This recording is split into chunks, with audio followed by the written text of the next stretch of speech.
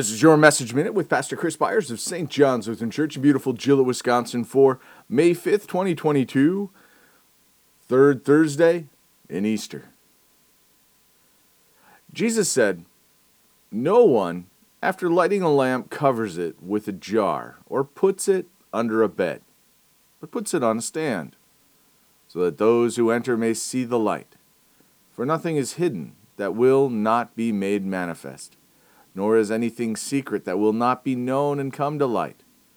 Take care then how you hear, for to the one who has more will be given, and from the one who has not, even what he thinks that he has will be taken away."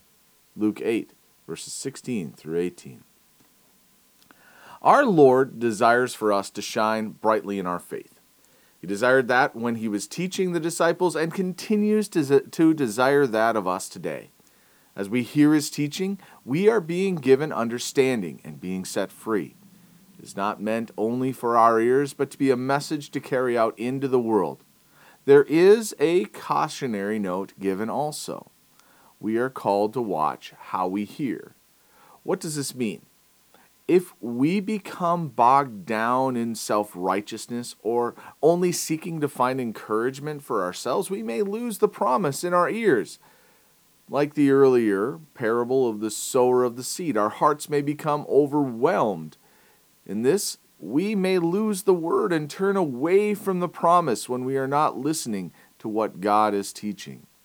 It is warning against listening to false teachers, but seeking to hear the word of God in truth and in love. It is important for us to keep in community and worship together regularly in order to offer encouragement and stand firm in the love of Christ with one another. Let us pray. I thank you, my heavenly Father, through Jesus Christ, your dear Son, that you have kept me this night from all harm and danger, and I ask you to protect me this day also from sin and every evil, that in all I do today I may please you. For into your hands I commend myself, my body and soul, and all that is mine. Let your holy angel watch over me, that the wicked foe have no power over me. Amen.